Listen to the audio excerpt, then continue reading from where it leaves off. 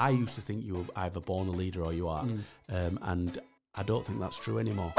The opinion of your peers means more than 100%. Opinion of anyone else, and they're the lads you're taking the field with. But yeah, he just rang me. He says, "Look, Kruise," he says, "this is one of the toughest calls I've had to make. I feel like you've been unlucky not to get in."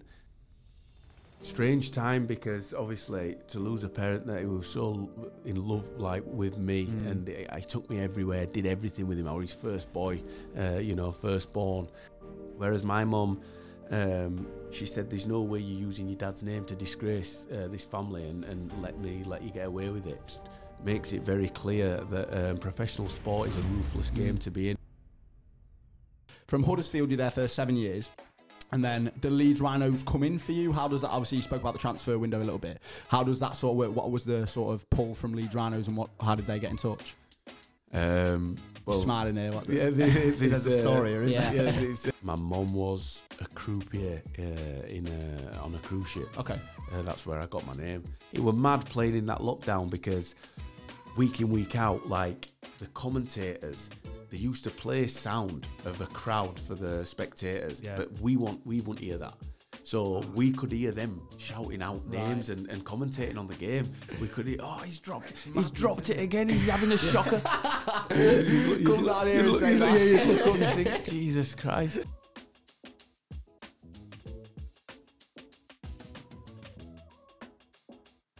We're back on the podcast, the first one of 2023. As always, I'm joined with my best pal, Mr. Louis Rafter. Louis, how are you? Very good, thank you. How are you? Good, yeah, all good, mate. We haven't seen... Actually, when was the last time we saw each other? This week sometime? New Year's? Nah, it was after that, wasn't it? Nah, I haven't seen you since. Have you not? Been a very welcomed break. Yeah, it has been, yeah. Christmas, New Year's, obviously, last time we did a podcast as well. How was your Christmas? Brilliant. Had Taku around. You did have Taku around, yeah. Yeah, so my mum prefers him to me. She said that you look like him. Yeah, she did. Is she aware he's Japanese? Probably not. Well, on arrival, she stroked his chin. What? And said, "Oh, you look like Louis." What did Taku say? Just laughed at me. You know what he's like? Yeah. Just laughs at anything, I bet it's because Taku's got a bit of a goatee as well, hasn't he? So that'll be the only similarity. He's also got jet black hair. It does look nothing like Let's just make that very clear. New Year as well. Obviously, we were together for New Year. Yeah, it was a good night, wasn't it? Well, it was. It was a bit of the curry house was a bit of a shit show. It was chaos. We went for a curry. What's it called? A John Rummy. Is that Ruby Murray? John Murray.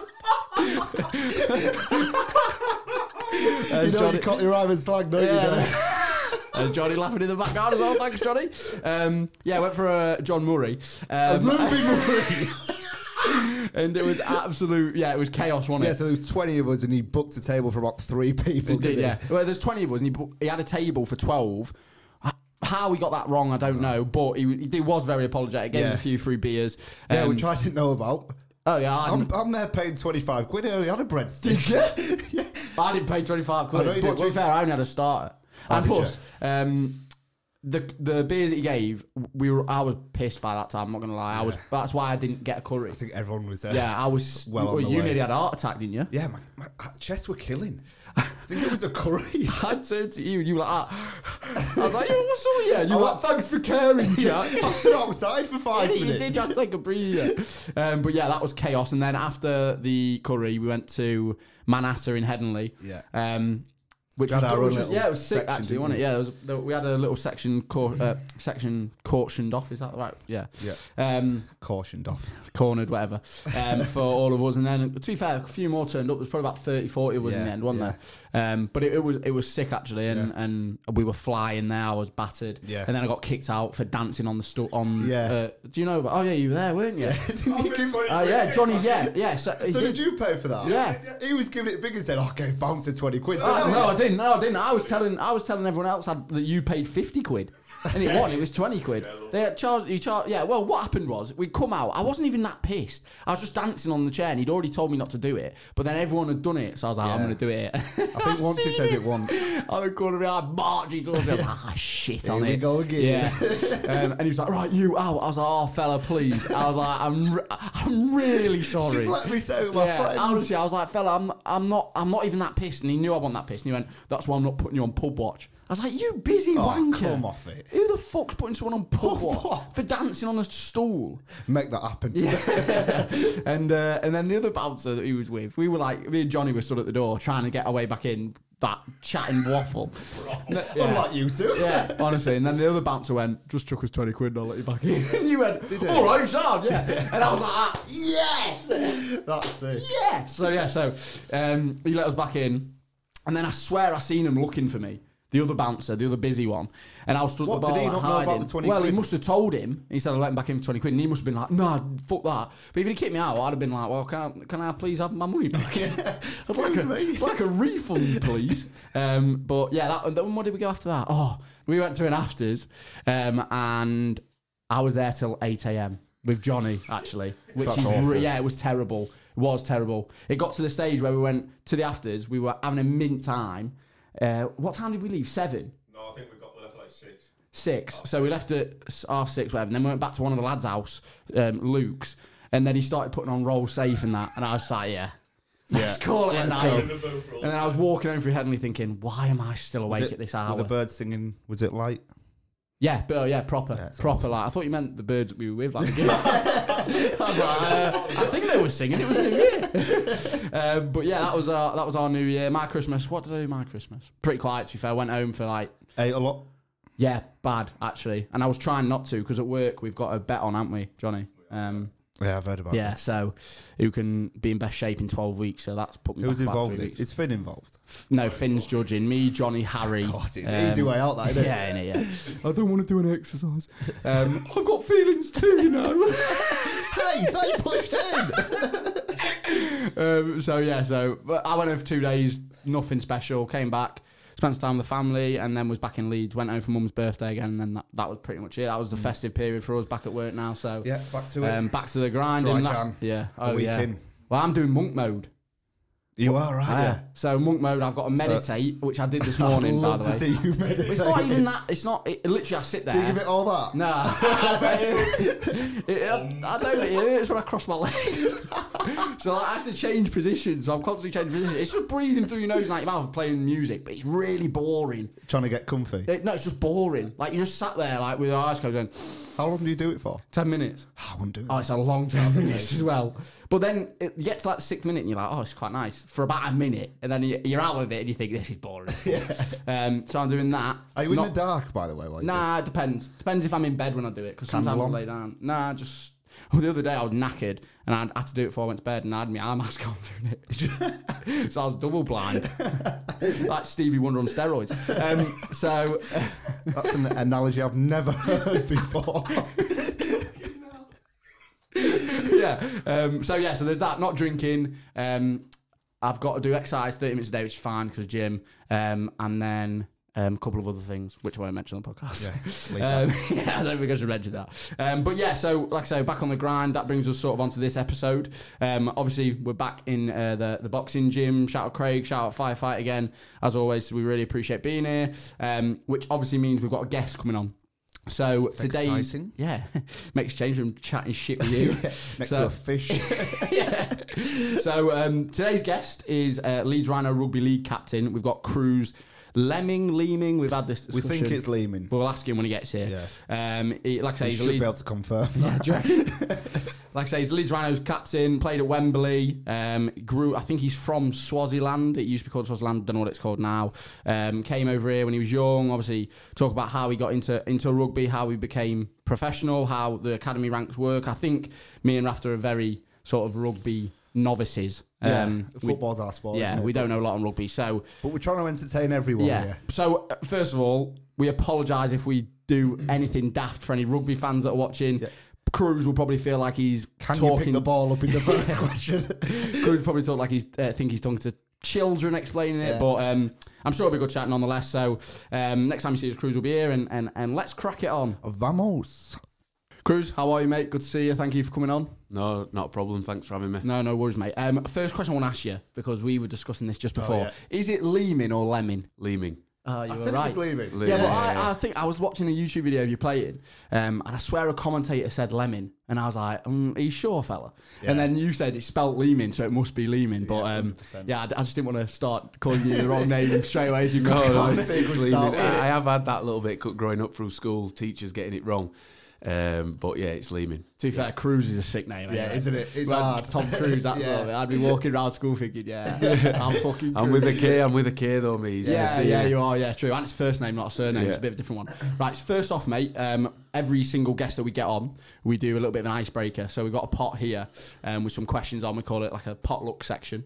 So it's going to have a question on there. Like I say, just to break the ice, sort of a weird one. Pull it out, pick a question. Got two there. That's just one. Long one. In their primes, Love Island or Big Brother? Yeah.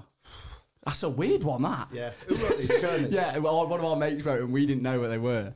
I grew up watching Big Brother. My parents used to watch it, so I do know Big Brother, and there's been some good contestants on there, but I'd have to probably say Love Island because it's elite. It's going mental. Yeah. This moment in time, the people that are going on there, they're coming out and multi-millionaires. So it's a joke, innit? Although Big Brother, what a TV show that I used to watch it. I used to watch it with my mum. But I'd have to watch it. Do you remember when it was on in the day? Because at night time they'd swear in it, and then in the daytime, my mum would record it in the daytime, so I could then watch it back after school because they'd blur out all the swearing. But Big Brother was absolute chaos. Yeah. I swear a new series is coming out actually. Yeah, I think it is, isn't it? But some of the like that time when someone said that they thought David had died. Do you remember that? Oh yeah. And she meant David Bowie, who was her ex-husband, and that David was in bed asleep, and someone ran through like, "You're dead, David." And they were just like, "What are you on about?" But yeah, Love Island. You'll be on that soon, won't you?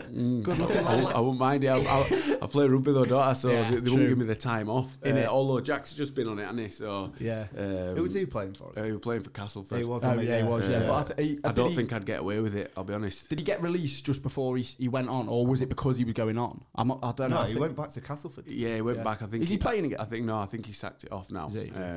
But yeah, they granted him a release. Yeah. But I don't think I'd get away with it. Because there was a footballer. Well, I say footballer. Was it Halifax? Yeah, it was. Was it Mark? It was his name Marcus or something like that. Yeah. But what league? Castleford, same league as you? Is that how it works? Yeah. The rivals with the Leeds Rhinos, the big rivalry between Leeds Rhinos and Castleford.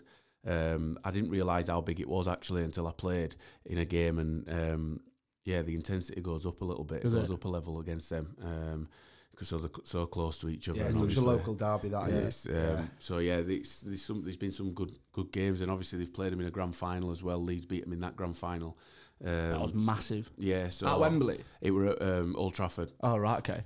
So yeah, there's some history between the two teams. Yeah, defo. We said before, me and Rafter, I'm not gonna lie, we're pretty much rugby novices, aren't we? Yeah. We're football, but we are obviously intrigued to learn a bit more. Yeah. We said you were saying before, joking, can you pick up the ball in rugby? So we don't know a lot, but we've tried to learn. Yeah, done our research. So we'll see how we get on. If we say something that's completely daft, no, don't worry.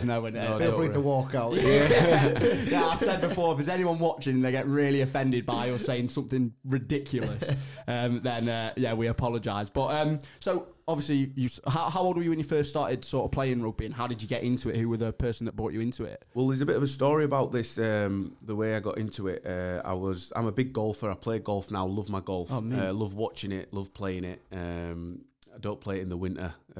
That's when my clubs go away. I'll probably play snooker, a little bit of darts. Darts have been fantastic. Watch a bit of darts. It's been mental. That 9 dart the other day. Yeah, it's been great. But through the summer I play golf, and it's a really good release for me, alongside playing rugby. You know, for that 4 hours when I'm playing golf, all I'm thinking about is my next shot, and that's a little escape for me to go there. And like I say, for that 4 hours, I can just escape the pressures that come with being a professional sports person, and thinking about the next game, because it can get overwhelming, and it's it takes over your life, which it should do. And I love it, and I'm blessed to be able to play the sport, but it takes over your life, and that's that little release, like my little happy place to get away from that.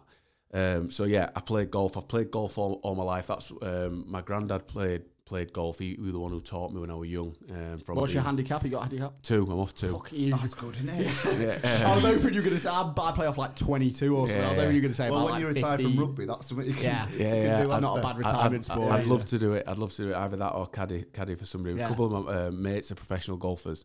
They travel the world, so I'd love to get a gig caddying for them. Do you play with them as well then? Yeah, that's who I play with. Right. Nick Marsh, he's called. He's on the Europro Tour. And he's taught me loads, you know, and that's who's got me down really.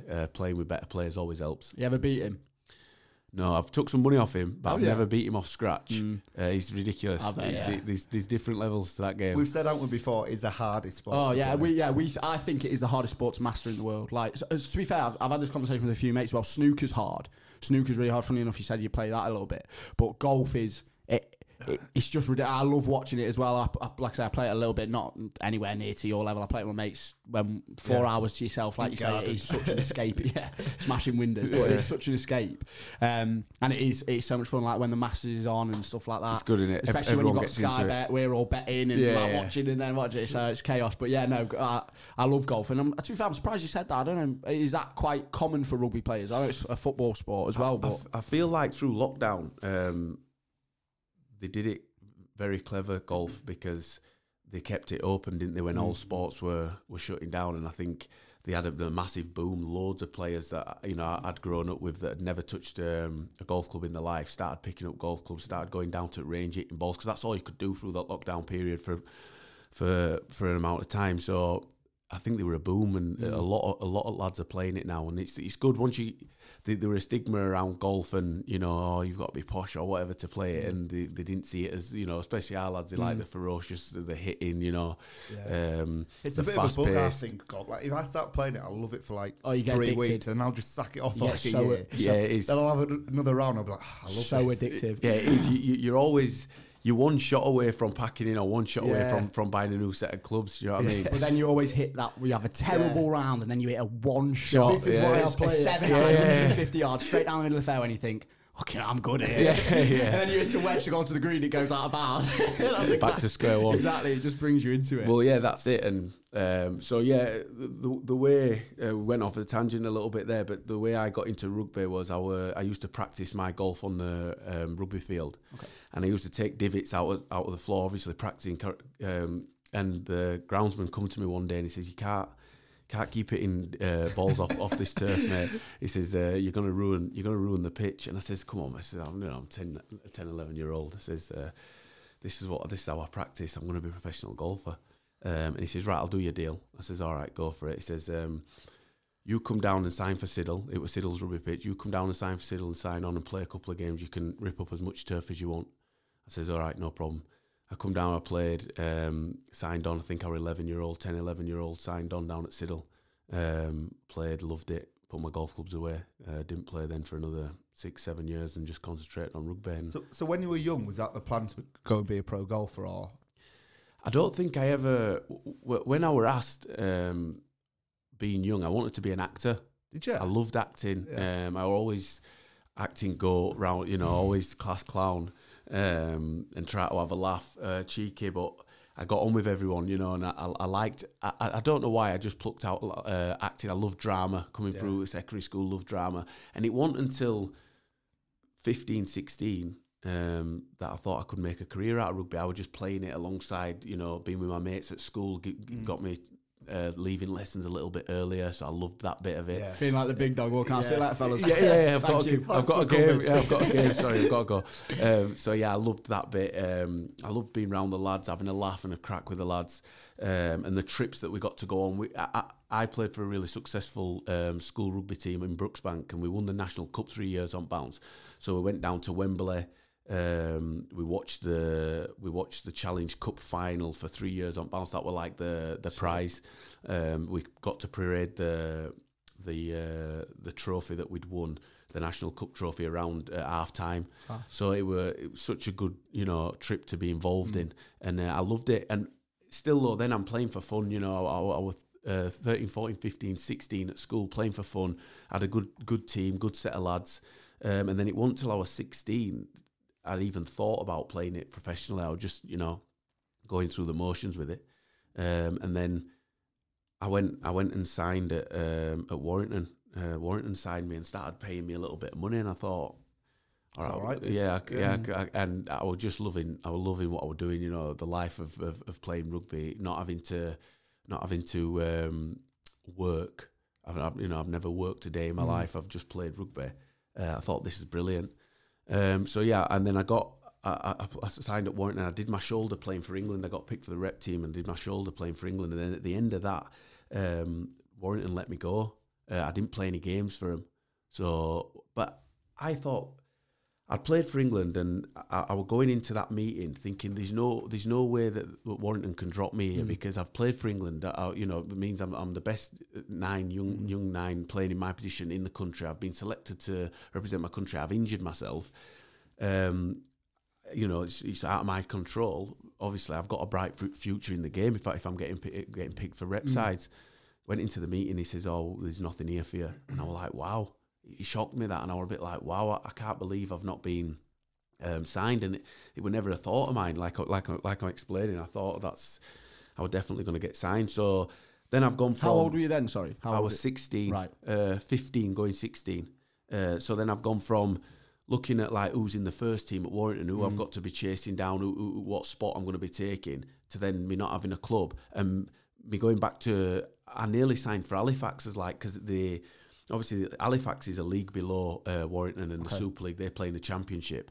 But the way they sold it to me, obviously it's like Premier League in football. You never want to leave the Premier League to go, and if you can stay in like Arsenal's system or Man United's system, it's better because there's more eyes on them games. You drop down to Championship. It's hard to then get back up there as well. No matter how good you are, sometimes you'll never be able to get back up there. But the way they sold it to me is they were going to give me an open age contract, a full-time contract at 15, 16-year-old. And I thought, I'll be playing against men and I'll be 15, 16. That's actually better than going to a scholarship at like a Super League club, and working your way up that way. I've jumped the academy bit, and I'll be playing against men. And then Luke Robinson rang me. He was the coach at Huddersfield at the time. Well, he was playing at Huddersfield at the time, but he were like, well in there. He were a captain, vice captain. He had a bit of pull there at Huddersfield. And he says, "What's happened here, Kruise? No, the thing that happened as well, the way I was thinking about me getting signed, all the other clubs, there's like a transfer window like you'll have in football, and all the other clubs, they send out a letter to the players that they think they can poach, they can get from other academies, they can sign, and they thought I was nailed on. Warrington weren't going to let me go, so no offers come through. So I was like, wow, there were no. I've gone from, like say, playing for England, playing for my country, to no offers at all. Left you sort of out. He left me here and a bit like, wow, what's going on here? So then I signed at Huddersfield because Luke Robinson said to me, you don't want to go down to the Championship. It's very hard to get back into the Super League then, like we were saying. And I was like, all right, I'll sign for the academy. I signed for Huddersfield's academy. And then alongside that, they want you to get an education. It's not full-time. You still train at like 7 o'clock at night. So you can still go and do a job or an education, until you sign a professional deal. And I think I'd been signed at Huddersfield for 3 or 4 months. And I was at sixth form at the time, and I was doing some awful course. I can't remember what it was. I didn't like my teacher. I can remember just sat in lesson thinking, I don't want this. I don't want this. Anyway, my phone starts ringing. It's Paul Anderson. He's the coach of the first team. Okay. And he's ringing me. Oh God, what have I done here? I'm in trouble. So I went outside. I went outside my lesson. I answered the phone. I says, Baloo. We called him Baloo then. I says, what's up? He went, would you be interested in a first team deal? I says, yeah. He says, you'll have to quit sixth form or wherever I was. Yeah. And I said, I walked back in. I says that this is my last day.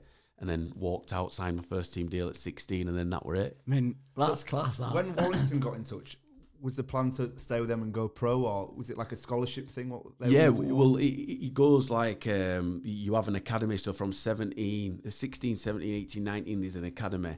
And then you're playing against other academies. So Huddersfield will play Warrington will play Wigan, and then from there you end up either, he's killing it. Then you might go out on loan to a Championship team, because that is another step up, because you're playing against blokes. Yeah. And then you might be killing it in there, and then you get a first team call up, and you make your debut.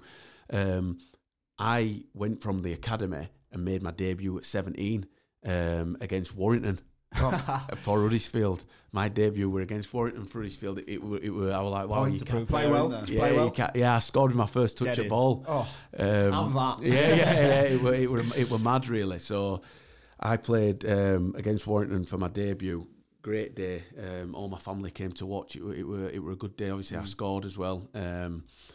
So that were a bit surreal for me, and it were a bit like how's everything aligned for me to play against them. But yeah, enjoyed it, and like I said, from then on at 17 to make your debut at such a young age,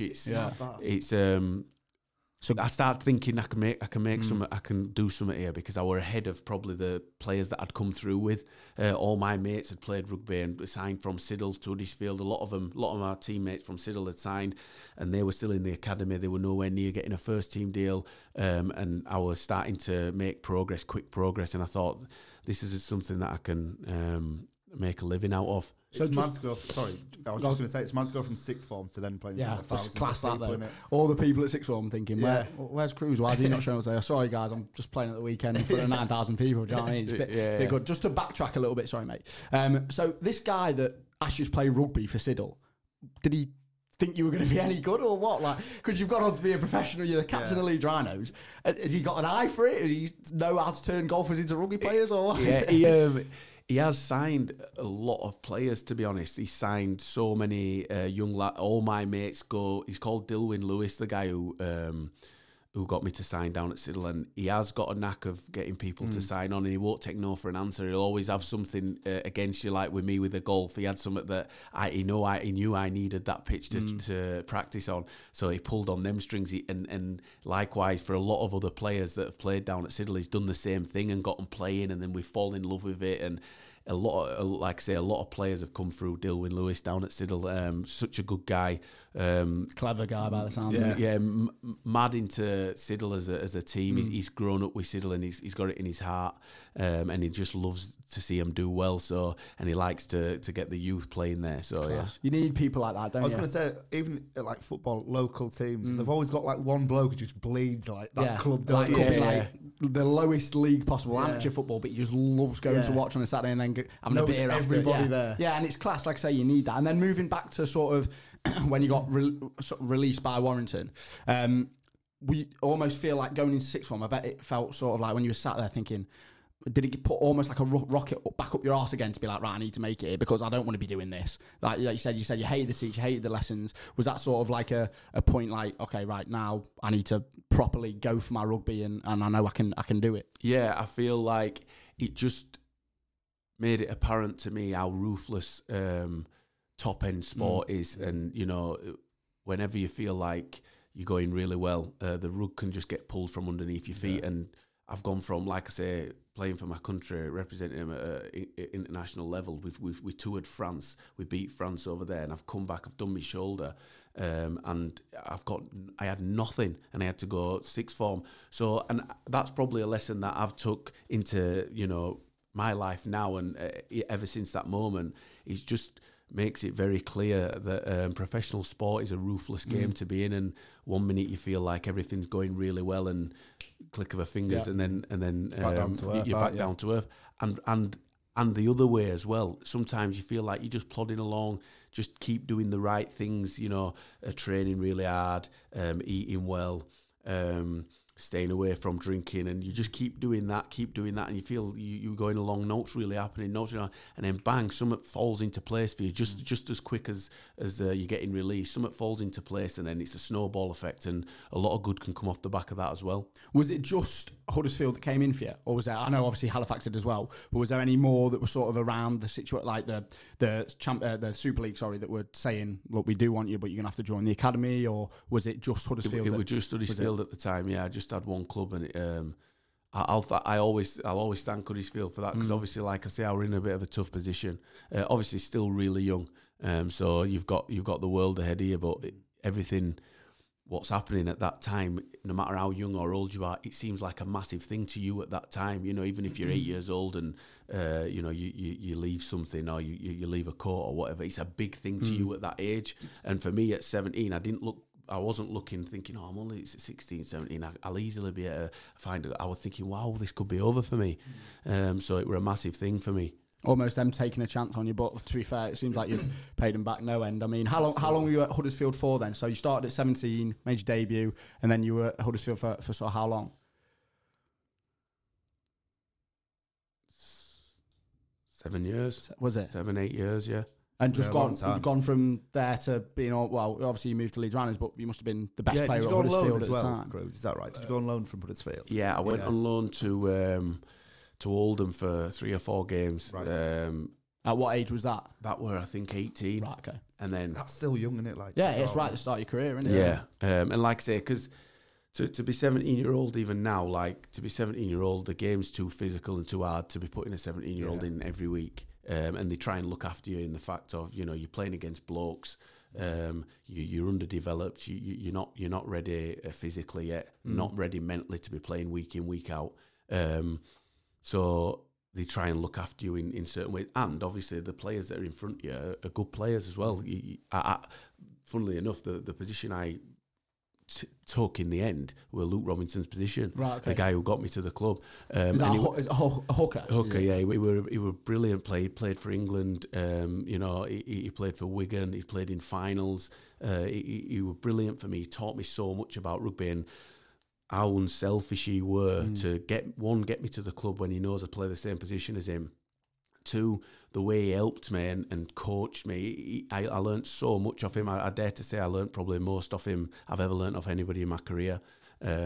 He was brilliant for me. And for him to do that, even knowing that I'm going to eventually take his position, he's just as selfless act and a massive shining light on his personality and who he is as a person. That's all he needed, just one sort of and he must have seen model. something in you as well, obviously, for him to almost take on that sort of figure of, right, I want to help him. He's going to take my position at some point. Let's make him as good as I can. And quite clearly, like I say, it's always good to have someone that's been there, done that, got all the experience from it, and then you can get passed on. You feel like almost a sponge trying to soak up all the information that he's sort of saying to you. So from Huddersfield, you're there for 7 years. And then the Leeds Rhinos come in for you. How does that? Obviously, you spoke about the transfer window a little bit. How does that sort of work? What was the sort of pull from Leeds Rhinos, and how did they get in touch? Well, smiling here. There's a story, isn't there? There's always got these legal things to go. You can't approach a player within a certain amount of time and stuff like that. So they've got to go through an agent and speak to them and do it all the right channels and go through the right ways, and that's what happened. And I wanted to leave the club. I wanted to leave Huddersfield, not because of anything they'd done. It's just, you'll get it in all walks of life. You'll get it in, your job or whatever that you do. I felt like I'd become stagnant and stale. Almost plateauing a little bit. Yeah, I was plateauing. That's a good word to use, because it was like, no matter what job you're in, eventually it becomes monotonous and it's the same thing. Want new challenges. You want a new challenge, and I feel like I'd rather go and test myself and try and aim for something, and I felt at the time, and like now, it's the best decision I've made in my career to go to Leeds Rhinos. I've won a Challenge Cup, I've played in the grand final. I was going to a bigger club. I wanted to win things. I wanted to play in front of 10 to 20,000 people. And at that time, Huddersfield weren't doing that. And they just won back-to-back trophies. And I got the opportunity to go, and I thought I'd look back and regret it if I didn't make that happen. So it's probably one of the best career decisions I've made, and I'm happy with my decision. Is there a fee, like a transfer fee, like in football? So would they pay, like, I don't know how much it would be in rugby. Like I say, we don't really know a lot, but is there a fee that comes with it in terms of the club has to pay to the club? Yeah, not always. It depends on what they negotiate. Okay. But yeah, there were a fee. Right. Okay. And then so you're at Leeds Rhino signing 2020. Is that right? 2020, sort of just before lockdown. Yeah. Was it? And then obviously, like you say, you've gone on to play at Wembley. What was sort of that experience like? Playing at Wembley for us two would be ridiculous. Yeah. So I can imagine. I can imagine that was unbelievable. It was something more surreal for me, because, like I say, I'd paraded that pitch as a young lad, and I'd gone round, I'd watched the Challenge Cup being played there, and I was like, wow, like I've been here and I saw this. I knew, like, from the day I went and paraded around there, I said to the lads, I said, I'm going to play here one day. I don't know what's going to happen when I play here, but I'm going to play here one day. And then for me to get there and think, right, I'm here.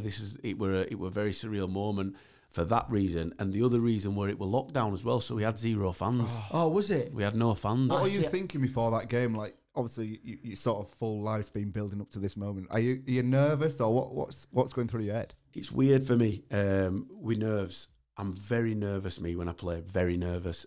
Week in, week out, I'm really nervous every time I take the field. Any big game I've played in, grand final, Challenge Cup final, Challenge Cup semi, Challenge Cup quarters, semi-final to grand final, nothing. No nerves, really? Nothing. I feel just like it's hard to explain. Like, for me as well as a captain, to go into a changing room, and sometimes the week in, week out games, you're looking at your players and we're like, are we on today? Do you know, something? There's a little bit of chat, a little bit of laughter, you know, and I'm getting nervous because I'm thinking, is everybody on today? Whereas them big games, nobody needs to say out to anyone.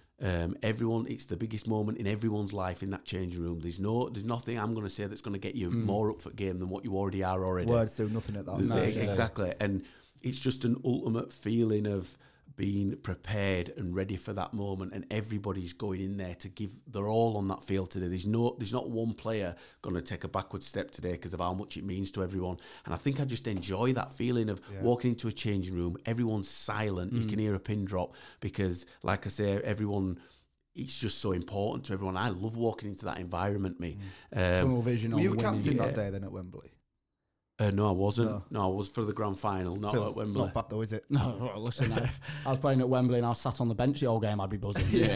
But I've actually warmed up on the Wembley pitch. I'd be buzzing with that. I mean, that sort of shows your leadership though, because you almost, I can guarantee there'll be other lads in the change rooms that will be absolutely shitting themselves, although they're all hyped up and you tunnel vision, you know you've got to win this game. This is what it's all come down to. With you being so calm and being a leader, that probably goes into your performance on the pitch, and like you say, that's probably why you have really good games in your finals, because you're taking the leadership qualities onto the pitch. In terms of in the changing rooms, are you quite like a loud guy, like riling people up? Obviously not in the finals, I know you've just said, but in terms of like on a week-to-week basis, are you like, right, come on lads, let's fucking pull your finger out a little bit? Yeah, I feel like I do talk a lot. I do like to get people up for it. I need to learn as a leader. I'm new. When I first took over as being a captain, I never knew. I thought, I'm just going to do what I'm doing. But there's a lot more goes into it than what you think, and a lot more different personalities that you've got to deal with. It's a different pressure, isn't it? It's a different pressure. Sometimes when it's coming from me as not as a captain, and I say, come on, do something today. It's a bit, when I'm saying it as a captain, sometimes the weight of the words is more. And I need to look at the different personalities and differentiate what means what to you and what, because I could say the exact same thing to you as I say to you, and it means a totally different thing. A different reaction. And that's the next bit of my leadership that I need to get right, is knowing the different personalities. And that's something that I struggled with at the start. Was I was treating everybody like I was talking to myself. And I'm somebody who, if I'm doing something wrong, you need to tell me. Don't fluff it up. Just say, that is not good enough and I want you to do X, Y, and Z. And that's probably how I was dealing with it. Someone like an arm around the shoulder, don't they? And I struggled with that to start with as a leader. I struggled with, because that's not how I learn, and that's not how I'd want a leader to do it to me. But that's what ultimate leaders, they have connections and the way of speaking to every different individual, because everyone's different, and I think that's what makes the best leaders. And growing up, were you always sort of captain, or is it just something that's you've just fallen into it? Leeds Rhinos. Yeah, I've just fallen into it at Leeds Rhinos. I feel like we went through a transitional period where there was, they lost a lot of leaders and probably fell into the role from playing well. I was playing well, at the time, and I just fell into the role. But growing up, I was never looked at as a captain. I was always an individual. I played individual sports. I was a golfer, a snooker player. Badminton, loved badminton, and our individuals. I was brought up in individual sports, so that's probably why I found it hard at the start as a captain to adjust. And it's not about how I feel, and sometimes I might have to take a step back for two more people to flourish. and that's better for the team than me flourishing and them two not playing so well. Because if one person's playing bad, we can carry them. If two or three are, it hurts the team, and sometimes and I found that hard in leadership, but I'm getting there, and it has been something that I'm getting better at.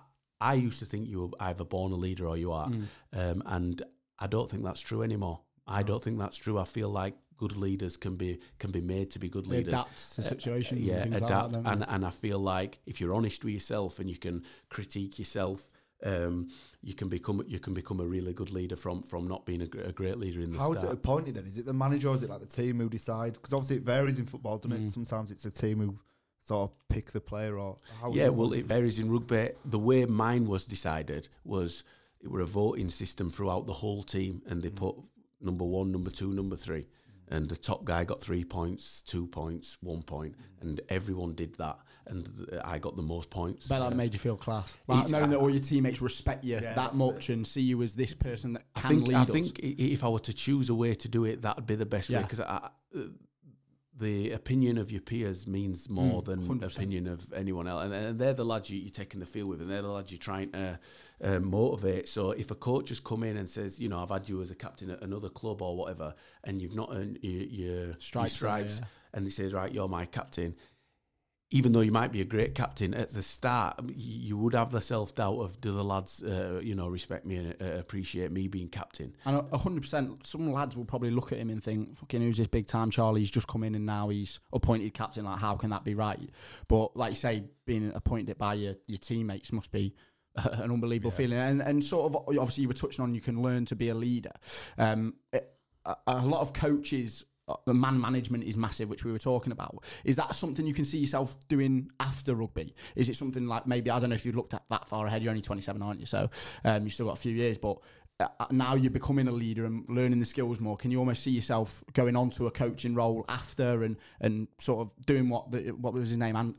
Luke Anderson or something? Luke Robinson. Luke Robinson, sorry. Yeah, he's gone on to coaching. He was a very smart player, and then he went on to coaching, and now he's assistant at Huddersfield, and he's doing really well. He's got a good career.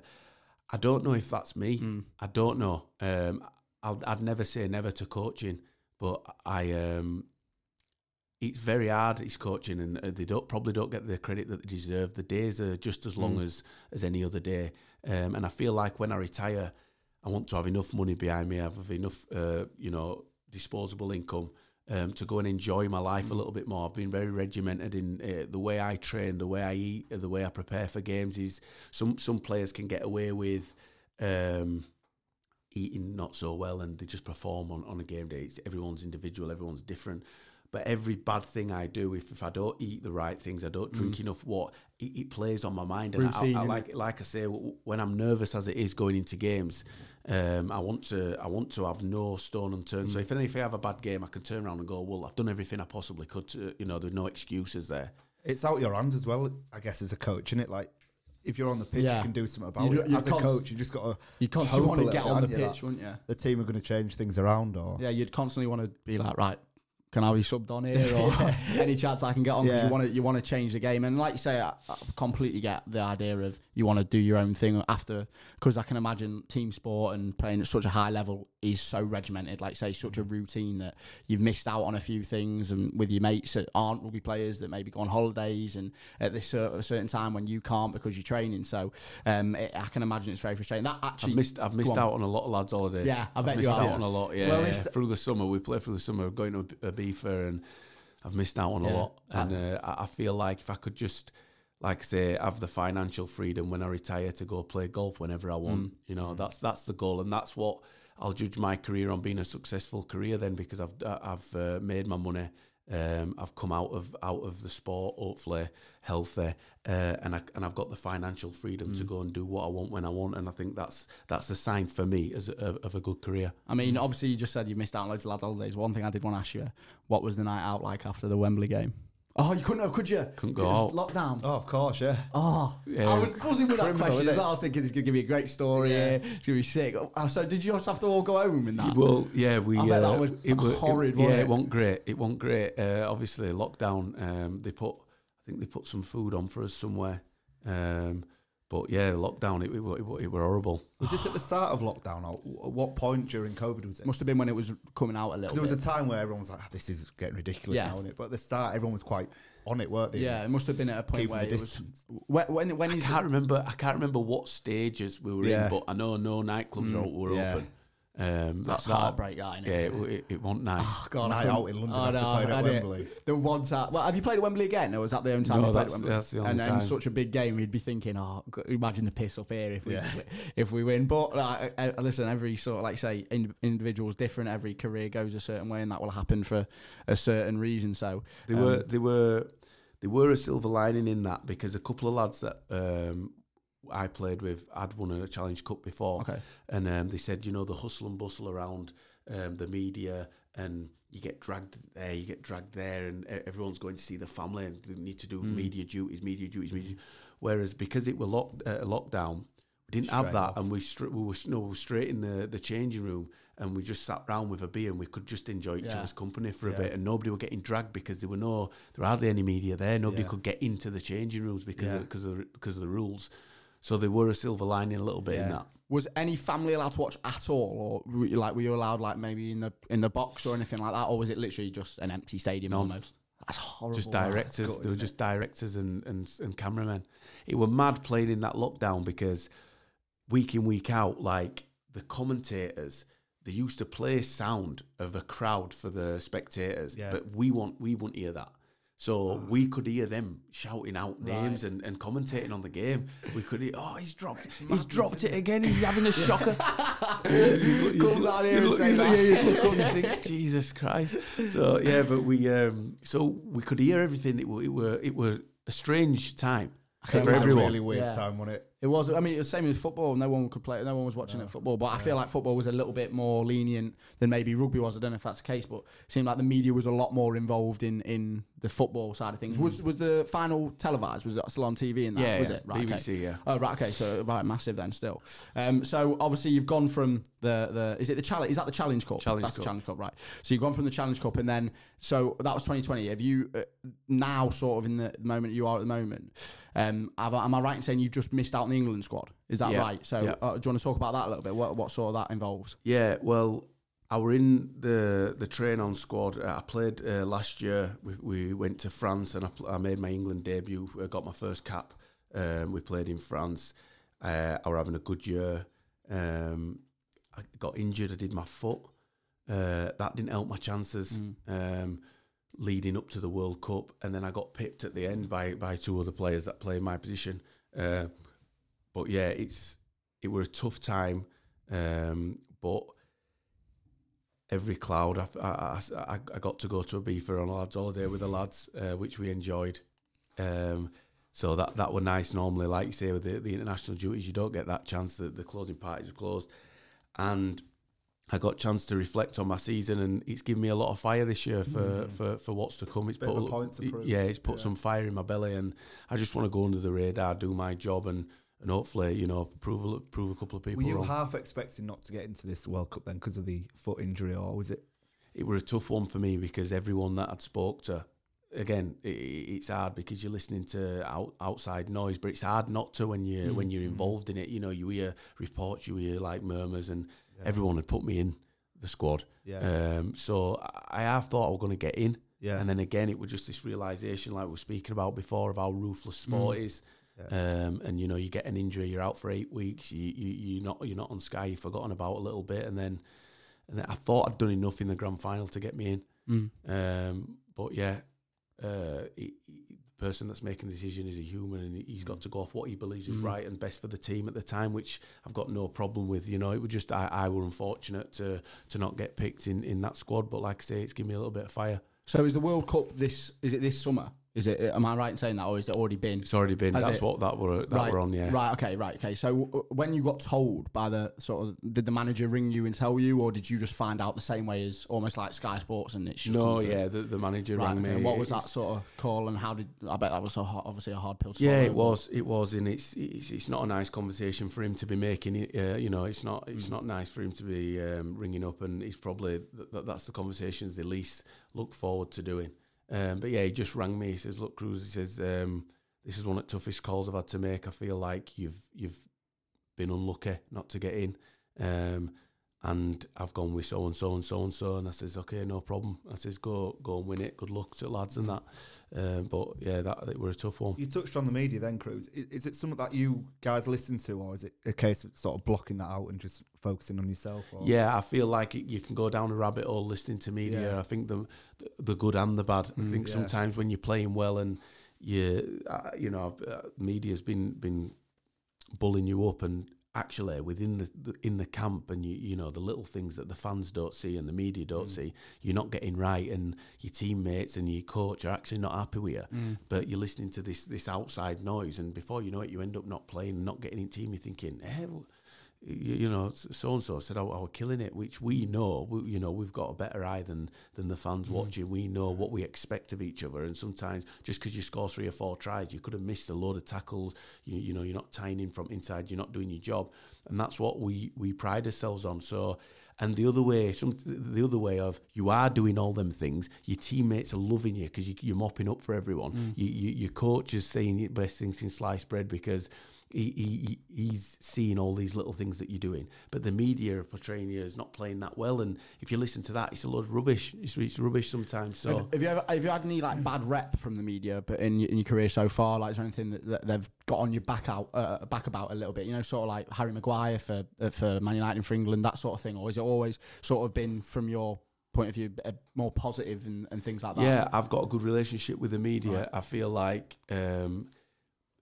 I've done well coming through, and they've always been very highly praising of me, and I've never had any bad encounters with the media, and hopefully that continues. But yeah, I can't say that there's anything been bad put about me. Good. I mean, I can imagine sort of being in the limelight all the time. You can't put a foot wrong, can you? Can't, like going out, like you mentioned, going down like Greek Street, for example. You can't go out fighting or getting too drunk. Yeah, that makes us sound like we go out now Greek Street scrapping every weekend. Yeah, no, I know. You know what I mean, though? Yeah. There's consequences for you. Peter, there's eyes on you all the time without you even knowing there's eyes on you. When did you, just touch on Ibiza, when did you go to Ibiza? You said closing parties. When closing parties, back end of September. We went back end of September. We went 21st till the 25th, something like that. We might have been there when we were there. I know. I can't remember the exact dates, but I know that it were booked within an hour. Like I was sat at home. My mates were going. My mate had his mate dropped out. A couple of lads from Leeds were going, and within an hour, I were on the next flight. That's class. That excitement was absolutely. Yeah. We booked it for months. We were like, but the night before, we all. Is that first time you've been? Yeah. Someplace. Oh my god! I've been a few times, but it's first time you've been. Absolute chaos. Yeah, it don't feel like real life. It's paradise. I put an Instagram post up and I said, I don't feel like this place is real. I got back and I felt like I hadn't been. Yeah. Because it's just like not everyone there's got so much money. Everyone's having the best time. We didn't see any fights. I said to you, it's because everyone goes because they just want to have a mint time. Yeah. Whereas like we say when you go out on Greek Street and stuff, there's just dickheads that want to scrap. But yeah, how many times have you been? Is that your? That's my first time. Yeah. I bet it was class, the party just continues from morning to night. How long did you go for? 5 nights. Yeah, we went 5 long enough, innit? Like, you don't need to be there longer. Yeah. I could have stayed there another 5, me. Could you? Oh, I loved that place. It is unbelievable. It were unbelievable. We said, we'll have to go with you. Yeah. We said we're going to go, I die defo, I'm going to try and go at least 2 or 3 times this year. Well, that's the problem. Like, you can't catch. Normally, the season runs past September, so we don't get the closing parties. This time, because of COVID, the season got brought forward a little bit. And was that because of the World Cup as well? And that was because of the World Cup as well. Had been moved to this year. It meant to be last year and got moved to this year. So we got a chance to go, and I thought, I can't pass this opportunity up. Yeah. I'm glad. You couldn't. I'm glad you didn't, because we know how good it is. And we've said on the podcast before, we said you can't do it justice. Like, it makes me smile this much. Just thinking about the memories. Videos to each other. Yeah, we are. When we're like sat at work or something, we like send a video. And then we lose track of what we're doing for about 15, 20 minutes and think, shit, right, I've got to get back on it. Kruise, I want to go back. There's probably a little bit of a different avenue that we spoke about so far. Originally, you're from, is it Swaziland? Swaziland. Eswatini. It's been changed now. Right, okay. So did you move, were you born there? You moved over when you were really young? And am I right in saying you lost your dad when you were really young as well? How old were you when that happened as well? 8. 8, right? Okay, so I bet that was absolutely horrendous at that sort of age. Yeah, it was. Strange time, because obviously to lose a parent that who was so in love like with me, and he took me everywhere, did everything with him. I was his first boy, firstborn. My mum was pregnant with my other sister at the time as well, and he had throat cancer, and he would try to hang on to see his baby girl being born. He didn't make it, and yeah, it's weird for me looking back on that experience, because I think, as bad as it sounds, it's what made me who I am today. And I feel like that heartache and that pain that I went through, there's nothing that I could go through again. And for me to get over that makes you feel like invincible. You've hit rock bottom there, innit? In that sort of position. So did that, obviously, have you got 2 sisters, is that right? Yeah. And have you got any brothers, or is it just no, you? So that almost make you sort of feel like you have to become the kind of the man of the house. It's obviously 8, 9 is mental to even comprehend for me. But did that almost make you feel like you had to sort of step up a little bit? Yeah, and I feel like my mum, I owe her so much of my success. I speak to my mum all the time, and I tell her I'm never shy in saying how much she's done for me, and I wouldn't be nowhere near where I am today if it weren't for her. And the way that, she's a strong African woman, my mum, and the way that she brought me up after my dad passed away was the biggest testament to her, because I can remember another young lad in my class at school lost his dad round about a similar time. He started acting up and being rude to teachers, getting expelled, getting kicked out. And I tried going down that route. And my mum just turned around and were like, "There's no way you're..." And obviously his excuse was, "Oh, my dad's just passed away." And his mum, was not... I don't know if strong enough is the right way to put it, but to discipline him, because she were hurting as well. Like, it's hard. Whereas my mum... she said, "There's no way you're using your dad's name to disgrace this family and let you get away with it." So I tried, back chatting to teachers, and my mum just was not having none of it. She nipped it in the bud early, and it made me get over it, and it made me be a decent person. And I thank her so much for that, because she must have been hurting so much as well, to lose her husband, to give birth to another child with single parent, all in space of 2 months or whenever it was. For her to discipline me and not let not neglect like looking after me in the sense of not feeding me and stuff like that. I mean, in the fact of she still were on it with my behaviour, whereas she could have quite easily turned a blind eye to stuff and let me get away with being rude and stuff to teachers, and she never did that, and that's what made me who I am today, the person who I am, and I'll never be able to thank her enough for that. Amazing that. I mean, that's testament to how strong of a woman your mum is, and almost it probably helped you with your career today, because it kept you on the straight and narrow. Because if you had gone not off the rails, obviously at school, but if you'd gone a little bit naughty, then it passes on to later on in life. There's lads I know at school. Yeah, it does. Same thing, innit? Yeah. There's lads I know at school that were shit, and now they're either behind bars or they're getting in trouble all the time. They're doing something wrong. So, amazing from your mother. And so is she from Swaziland? I forgot what you call it. Yeah, East Swatini, yeah. Swaziland. She's from there, born and bred there. The way that my mum and dad met is my dad were in the army, and he flipped a coin after coming out of the army, and he were going to go to America or Africa. Landed on it or whatever, went to Africa, and my mum was a croupier on a cruise ship. Okay, that's where I got my name. Oh right, okay, class. Yeah, the right story. Yeah, it is. So she was a croupier on a cruise ship. So she worked on dealing cards and stuff in the casino. And my dad joined, and they met. I was conceived on the cruise ship, and then my dad always wanted my name to be something to do with the boat, because that's where he met my mum. That's where Then he went to Swaziland, and I was born in Swaziland, back at my mum's home village. And for a very long time, I think I was going to be called Anchor. Because of the boat anchor. I'm glad that Kruise got a pretty easy nickname of Wanker. Yeah, exactly. Very quickly. Exactly. So Kruise sounds good as well. So why the move to England then? And how my dad's English. Right. The opportunities in England compared to Swaziland is the worlds apart, and for me to get an English citizenship and a passport over here were massively beneficial to me and my mum. And like I say, the opportunities over here are far greater than the ones in Swaziland. So we come over here, but then we used to go back every year. So I moved over here when I was 3 years old, and then 4, 5, 6, we used to go back. And then when I signed my first professional deal at 16, the time off that you need to go there, it's like a 24-hour round trip. And the family that's back there that you need to go and see, you need 4, 5, 6 weeks really for it to make it worthwhile and to not miss anyone out and to not be rushing round your family. So when did you last go back? 15. 15. Oh wow, Maybe a bit earlier, 14. Yeah, it's a while ago that. Isn't it? Yeah. Is there an airport there? Or do you have to get like a smaller plane? You're flying to Johannesburg, and then you drive down because Swaziland is South Africa, and then Swaziland. Swaziland's a landlocked monarchy on its own at the bottom. It's got its own king. Okay. And you drive through South Africa, and you drive into there. It's probably a similar trip from here to London, about 4 or 5 hours.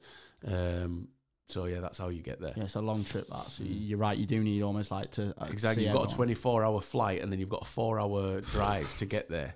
It's a tough travel, but like I say, if you've got the time, it's worth it. 'Cause I get to see my family. My mum's been back more times than me since I signed a professional contract. I've not been back there. My mum still goes back every year. Are all her side out there then? All the family. What's that place like? Is it night and day to here, or what is it? Yeah, it's a third world country. Yeah. But again, so fulfilling in going back there and seeing my mates that I grew up with and how happy they are with very little what they've got, and the way that the manners, they're very clean. You know, even though they might have 2 tops to last them. You know, that's all they've got. They'll be washed daily. You know, you see people over here that have got loads and loads of tops and never got a clean top on, whereas they'll wash the tops all the time. You know, and very clean manners. You'll never hear them saying or back chatting to the mum or you know the dad. The culture over there is good, and I like going back. But it makes you appreciate sort of what you've got over here as well in terms of how different, like say, it's a third world country, the different lifestyle, the different everything you've got at your availability, especially somewhere like Leeds compared to Swaziland and is it a tiny little village? Is that, where I was born, it's a tiny village. It's a completely different thing. But like I say, I bet very fulfilling and very sort of humbling as well. It makes you. It is, and to have been brought up there as well, and to go back and see the people that I was brought up with is brilliant, and it is somewhere that when I have kids, I'll want them to see, how, and the way I've been brought up and the way my mum's culture is. I think it's important for my kids to see that. Yeah, definitely. And listen, like I say, your mum sounds like an amazing woman, and a class story of how your name came about and your mum and dad. So class. And like I say, I can imagine it was horrible at the time, sort of losing your dad, but testament to your mum of how sort of far you've come and done him proud. Obviously representing Leeds Rhinos, representing England, and doing as well as you have. So moving forward, Kruise, what sort of? Obviously now you're off season. You like say you were training at the moment, but you're close back to going back to the new season. And then in terms of England, are you almost more hungry to get back in that team now and like you say, prove a point? Yeah, I feel like any young English sports person wants to represent the country, whether it be football, cricket, golf, rugby, and I'm no different to any of them. I want to get back and represent my country. Like I say, I got 1 cap before and I loved it. It is the pinnacle of our sport, I'm representing my country. There's no higher honours that you can get. So I want to play against the best players in the world and the best teams in the world. And that's, in test matches, in World Cups, that's what you get a chance to see if you can mix it with the big boys. And that's some of that I want to, definitely I want to do. I feel like if I were playing the sport to just stay at a club level, it's not what you want. It's not what you want. You want to test yourself against the best. Is it every in my 4 opinion. years then the World Cup? Or is it same as football. Yeah. Well, I mean, you said that, like you said, the reason you left Huddersfield was because you wanted to test yourself and go on and win things. So shows your sort of ambition and what you're about as a leader and as a player, which is again testament to you. So, I mean, we touched on after rugby. You said you want to just enjoy life. Is that sort of? I know it's far away. Like I said, it is probably 5, 6, 7 years away yet. What is the sort of? Is it? I was going to say, how long can you play till rugby? Well, these people playing till the 40, 38, 39, 40 now. So do you remember Ronaldo sort of situation? Yeah. Yeah. I don't want to hang on. That's something that I don't want to do. I don't want to hang on. I want to be playing good rugby, and I want to be playing at the top, like I'm saying. Retire at the top. Retire at the top. That's what I want to do. Whether I do that or not is a different thing altogether. But yeah, I don't want to hang on. I want to play at a high level and then go on and play loads of golf, go all over the world playing golf, Portugal, that sounds like a pretty good retirement. Sounds all right, doesn't it? Only 30, so you'd be 37, wouldn't you, 10 years from now? So you still, if we're retired at 37 and playing golf, I'm absolutely buzzing with that. We'll nearly finish, Kruise. One thing that we ask sort of a guest just before we end it, if you've got one piece of advice that you could sort of tell your younger self from what you've learned as you've grown up, what would that sort of bit of advice be? Bit of a thinker, this one. That's a good question. I've thrown it on you, so if you need a little bit of time to think. I wouldn't say I'm a worrier, mate. I wouldn't say that I am, if I'm worried about anything, normally it's about rugby or maybe my family. And if I'm ever worried, I'll just go, if it's rugby, I'll just go and train harder. So then these worries, is it, I'm not going to be able to pass, or is it my kicking, or is it my tackling, is it my fitness? What am I worried about? And I'll get to the bottom of that, and it might be my fitness. I'll go and run more, get fitter, stop worrying about it. If it's my family, it's a tough conversation I have to have. Go get it done early and go do it. And I feel like that's the little bit of advice is, one, don't worry too much. I'm not a big worrier anyway, but don't worry. Just go and sort whatever problem you have.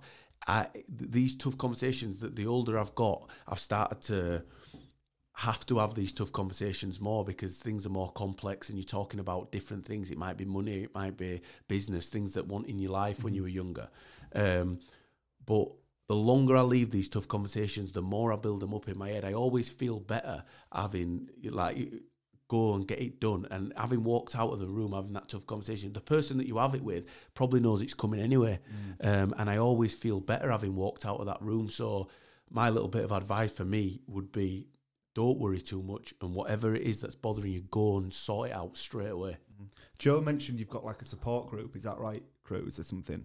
Is that correct? A support group, as in... Well, you just mention the support group you've got. Well, I think what he's on about there is my mates. My mates are a very tight-knit group of friends. They've grown up with me. They've been with me since I've been 10, 11-year-old.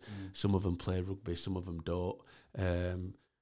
But there's a lot of trust that goes into my mates, and the ones that are so honest with me, and they can tell me, they don't see me or put me on a pedestal like anybody else.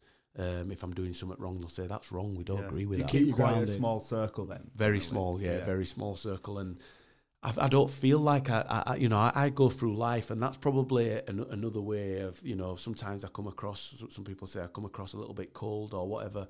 It's not that. It's just I don't feel like I need to make too many mates. I've got my support group. Like you say, I've got my friends. I've got my mom. I've got my family. I've got every avenue. If I ever need anything, I can go and speak to these people. All of them give me something different. They give me a different outlook on it. They all bring something different to the party, as well as me bringing something to the party for them as well. So sometimes people say, I don't want to make too many friends. It's not that. It's just I'm not lucky. If I do end up making friends, I'll never say, oh no, I've got enough. It's never that. It's just I'm not something to your life. Yeah, I'm just not actively looking to make more friends, because I've got my tight group that I know I can trust, that are there for me all the time, and that, like I say, they're honest with me as well. Sometimes I can be saying stuff or doing stuff that are out of order, and they say, if my mum's not there to see it, or sometimes you go in different places with different people, they look after me for one, and two, they'll say, we don't agree with that, you need to stop doing that. Keep you grounded. Yeah. That's what you want. That's all you need, isn't it? It is, yeah. I was going to say, if one of us is being a knob, we'll tell each other. Yeah. A lot of time it's me telling you because you're a bit of a prick. But, but Kruise, listen, thank you so much for coming, fella. A really interesting chat, a bit of a different one, because like I say, we don't know much about rugby. Enlightened me, definitely. And yeah, I've really enjoyed every single bit of it. So guys, if you've enjoyed the podcast, obviously make sure to like the YouTube video, share it, the usual stuff that we ask for. We'll put Kruise's socials on the screen now as well, so make sure to go and check out Kruise on Instagram. You got Twitter? Yeah. We'll put your Twitter on there as well. And yeah, like I say, if you've enjoyed it, let us know. Drop a comment, subscribe if you're new around here. Thank you very much for watching, guys. Take care of yourselves, and we'll see you next week. Sweet. Nice one. Kruise, Six, spot on, Kruise. mate.